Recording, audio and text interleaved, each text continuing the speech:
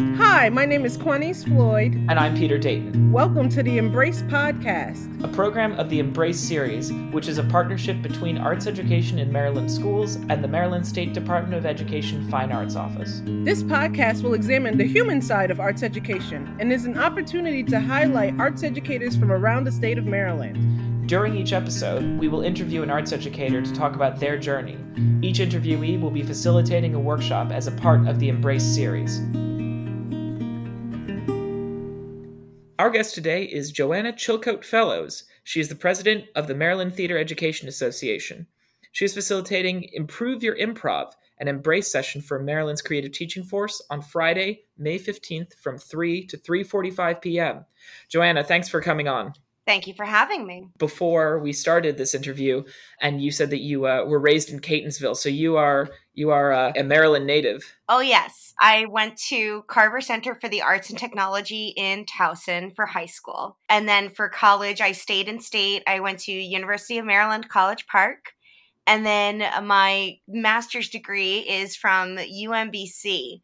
So I am proud to be Maryland raised. I love this state. I was really excited to become president of the Maryland Theater Education Association because there are three things that I'm incredibly passionate about, and those are Maryland, theater, and education. So this organization is just a perfect fit for my passion and my mission. Can you talk a bit about your experience at Carver? If you started out at Carver, then you clearly had encouragement from your parents and an early exposure to the arts. Well, I started performing professionally when I was 9 years old. I was hired at Toby's Dinner Theater in Columbia, Maryland. From there, I ended up getting an agent. I did some regional work in Maryland and Virginia, dabbled a little teeny tiny bit in New York.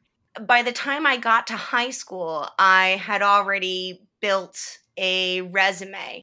So it was just kind of a natural trajectory for me to then go to Carver Center. A performer right off the bat. So how did that start? It started at church. I was always a really good reader for my age. And one year for the Christmas pageant, I asked if I could read the Christmas story from the Bible. And it was usually something that they gave to a fourth grader, and I was a second grader. But I started reading and they were like, oh yeah, we got to do this. So I started at the school Christmas pageant, and I just kind of fell in love with being on stage and reading out loud. So I started doing some children's theater groups in my area. And from there, I heard about the auditions for Toby's. And so I went and I got the gig. And I did probably 6 or 8 different productions at Toby's. One of my favorites was in The Miracle Worker as Helen Keller. It was a major challenge, and I was maybe in 8th grade when I did that. Wow. And so, yeah, I knew from a really early age that my future was going to be wrapped up in theater. I was really lucky, like you said, to have the parent support, to have the ability to go to Carver Center. Frankly, I don't think I would have survived going to a traditional high school. I mean, I was a thespian. I never really connected with my peers outside of doing theater because I was so invested and I was so passionate about it. And so going to Carver, I found my tribe. There's something really fulfilling and liberating about finding that community. And when I found it, I knew that what I wanted to do when I grew up was I wanted to go into schools that did not have theater programs, and I wanted to start one. I wanted to give schools theater programs because I wanted to give people that safe space and find a place where if you're not into sports and you're not into Girl Scouts or whatever, although those are very worthwhile pursuits. But if you didn't really fit in, you could fit in theater, and you could fit in music, and you could fit in dance because they allow you to express yourselves in ways that you don't get that opportunity in the academic setting. You don't get that opportunity in an athletic setting to express yourself in the ways that the arts enable you to. Finding value, some kids finding value within themselves within the arts is a really valuable thing to have as a resource during their years at school. Oh, majorly. And I teach now at Seneca Valley High School in Montgomery County. It's in Germantown, which is the second most diverse city in the country. And we're diverse in every sense of the word, including socioeconomically. So sometimes it is kind of difficult for some of the varied cultures in our building to see the value and to encourage their kids to participate in theater. But I will tell you that one of the most rewarding things, I always joke that I became a teacher because I love to see people cry. One of the most rewarding things in my job is when we're out of performance and a parent comes up to me and they have tears in their eyes and they say, I didn't know my kid could do that. Or I have seen such a change in my kid since they started high school, since they started theater. We do this thing called Sappy Seniors. Before every performance. There's a senior or two who kind of takes the center of the warm-up circle and says a little bit about what the program has meant to them.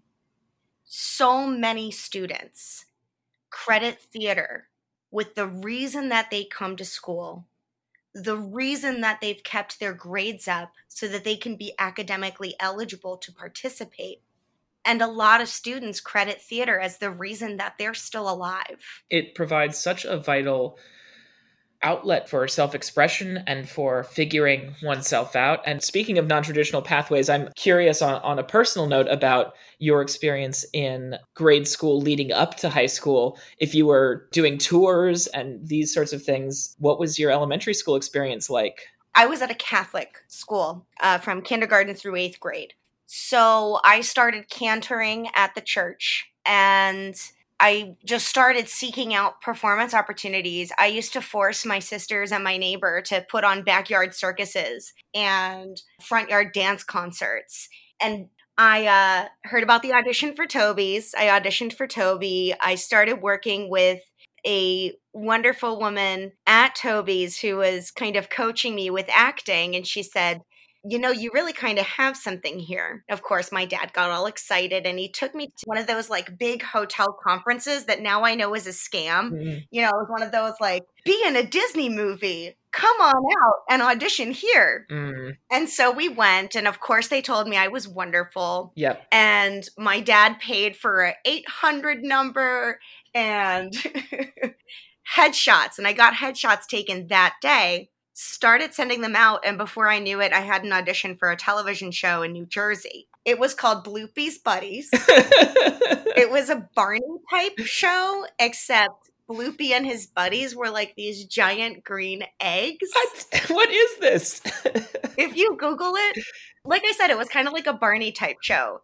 I had so much fun doing that show. Oh my gosh. I've just looked up some pictures. This is amazing. I will be including a link to some of these images in the description of the podcast. Oh man, it was so much fun. And again, I was just really lucky. My dad would tote me back and forth from New Jersey to participate in this filming. I missed a lot of school, but again, I was a really strong reader. So I was always able to make up the work either before the day that I missed or on the day that I missed. I started probably in middle school doing Toby's. She had a program that went in the middle of the day, and I can't recall what it was called, but it was specifically designed for school field trips. With her, I did the Miracle Worker during that in-school performance slot. And then going into high school, I was still working with her doing Number the Stars. So it was a lot of regional theater. In high school, I was able to work at Signature Theater in Arlington in A Little Night Music. I was Frederica. Again, it was just such an incredible opportunity, and I have such great memories of the experiences that I had there. And being Frederica in the show, she's the only kid in the cast. Yes. And so all of these wonderful people took me under their wing and encouraged me and gave me opportunities to grow. And just being on stage with some of that talent, I think, really elevated my interest and my work ethic. One of the things that is so striking to me about your story is the importance of parental support. So much of your journey as a immediate young professional has come down to support from your parents, willingness to step outside traditional structures and models of what achievement looks like for a young person, and to sort of go with and accept you for what you are capable of and what you could bring. Well, both of my sisters are athletic. My older sister played every sport known to man and danced. And my younger sister was a very serious dancer and a visual artist. I was the theater kid. My dad used to coach all of Zena's teams and all of her games, but there was nothing to coach for me. So he and I started doing community theater together. And now he is in a chorus and he sings in 2 different quartets.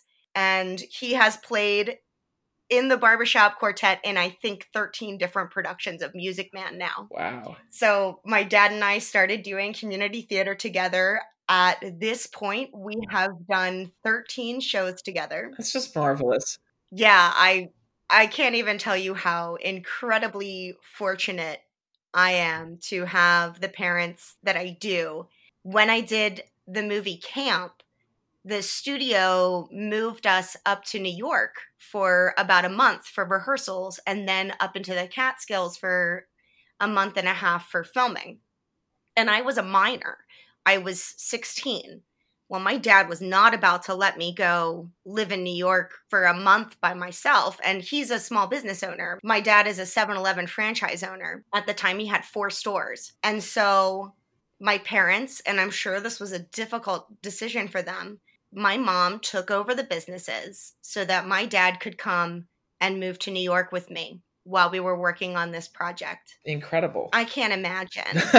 Also that you were in Camp. Oh, yeah. Which is a very iconic and important movie to many people I know. I can't even begin to tell you how that experience changed my life. Well, just a hint. There's something about the film, the making of it, the bonds that we formed as cast members. I mean, we all lived together while we were making the film. We stayed in the bunks in the camp. And then once the film came out, the producers took a handful of us, and I got to talk to and meet people that I just idolized. I got to sit right in front of Fran Drescher. She goes, at the end of the movie, she leans over, puts her hand on my shoulder, and she goes, I loved it. I laughed. I cried. I lost my Aunt Manny's sunglasses. So if you could take a look. Oh my God. It was fabulous. So I want to circle back to something that came up in your experiences doing professional theater as a young person, which was of the importance of being in the moment and also of doing things repeatedly, but approaching it with a sort of ever renewing sense. Does that mentality and that experience, does that play into the workshop that you'll be presenting? Because it seems like a really important mentality to have a healthy mindset during this pandemic when we are so much in a single space, unchanging view, not much variation in terms of our ability to socialize. So what you just said reminded me of what the dean said to me at my first teaching gig. I long-term subbed at Carver Center, and the dean of the music and theater department, he said, well, are you acting right now? I said, no, I'm kind of taking some time off. And he goes, but you must. As a teacher of the arts, you cannot teach what you did a year ago. You cannot teach what you did a month ago. You have to teach what you did last night. And you have to teach what you're going to do tomorrow. Wow. Yeah. That's really powerful. That's been a major part of my teaching philosophy and my leadership philosophy is we need to continually find these opportunities to nurture ourselves as artists. And Maryland Theater Education Association, our mission statement is to connect, support, and empower theater educators. And our most effective way of doing that is by providing professional development opportunities that focus on the teacher as the artist. And so that's why we've chosen for our PD session as part of this wonderful Embrace series to play some games. So our session is called Improve Your Improv. And we're just going to play some theater games that can be adapted to be played at a distance. I know a lot of us are really struggling to not only find ways to teach our students in this new format, but also to remain active artists. And so what we're hoping is that by tuning in, zooming in, and playing some games, you're going to have something not only that you can take directly back to your digital classroom, but hey, when you're having your digital happy hour with your friends, hey, let's play Three Changes. Hey, let's play Alphabet. Just something to kind of lighten the mood and give you some tools. Theater is such a coping strategy for so many people. Well, like you said earlier about students who had said that they might not be alive if it weren't for their theater program, any number of personal turmoils or conflicts are either worked out or find voice in that medium. Absolutely. I mean, there's a lot of soul searching and connecting with others that can be done through theater. But what we're trying to do now is just to have fun. I think it was Brecht who said, the theater is meant to entertain. It need serve no other purpose. And of course, I'm butchering that quote, but the sentiment is there. So I'm curious because I did a bit of theater in high school. My experience is I've done a number of improv games, and a lot of them do revolve around timing. And that's something that can really fluctuate depending on the digital medium. Synchronicity can have issues with Zoom and things like that. So I'm curious about creative solutions to that as one of the things that can play a factor in momentum, because improv is so often about momentum between the people participating. You're right. There are a lot of improv games that rely on timing. There are improv games that rely a lot on physicality, which is difficult to achieve when you're looking at your laptop screen. But we have been kind of workshopping some games together with our students to find some games that do work in this digital platform. And you'll just have to log in to the PD to see what they are. Excellent. I love a teaser. I appreciate that. Leave them wanting a little more. I want to ask a little more about your own teaching experience. You're currently, you said, at Seneca Valley High. Would you mind sharing just a little bit about the impact that you have seen on your students? You've talked about the impact of theater on your own life, but just about how, as a teacher of theater in that setting, what you've seen, a transformation in students' lives or motivation or any of it. I think the big thing for me with theater, it's even bigger than the medium itself. While I love the stories that we tell and, the ways that we can impact an audience through our messaging, the bigger thing for theater for me is community and family. And so that's why I became a theater teacher. Is I love performing. I love being in a show. But even more than that, I love being in a family, and I love building a community. And my theater babies, I'm their drama mama. They know that they can come to me with anything. They know that in theater, they have a safe place. They know that there's this myth of normal that kind of permeates our culture. And it's been kind of shifting out a little bit in the last few years. But the myth of normal, that there are people that function the way that we're expected to function at all times. And I think one of the things that draws the kids to theater is we don't believe in normal. Normal is boring.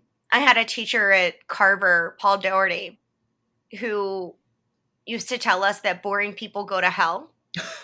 And that's what hell is. It's just boring people sitting around being boring.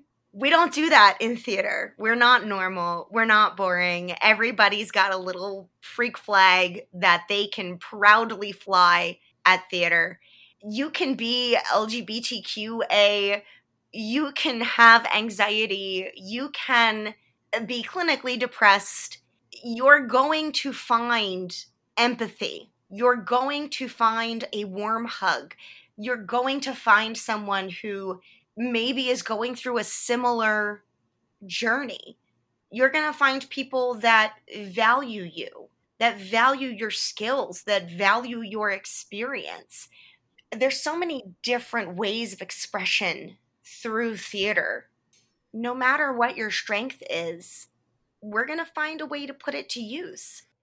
And no matter what your weakness is, you don't have to hide it. And that's the thing I love most about theater is it's open, it's a beating heart.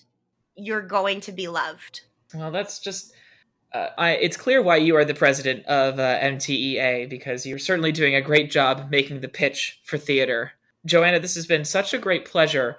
Your workshop is on Friday, May 15th from 3 to 3:45 p.m., and I'm really looking forward to tuning in.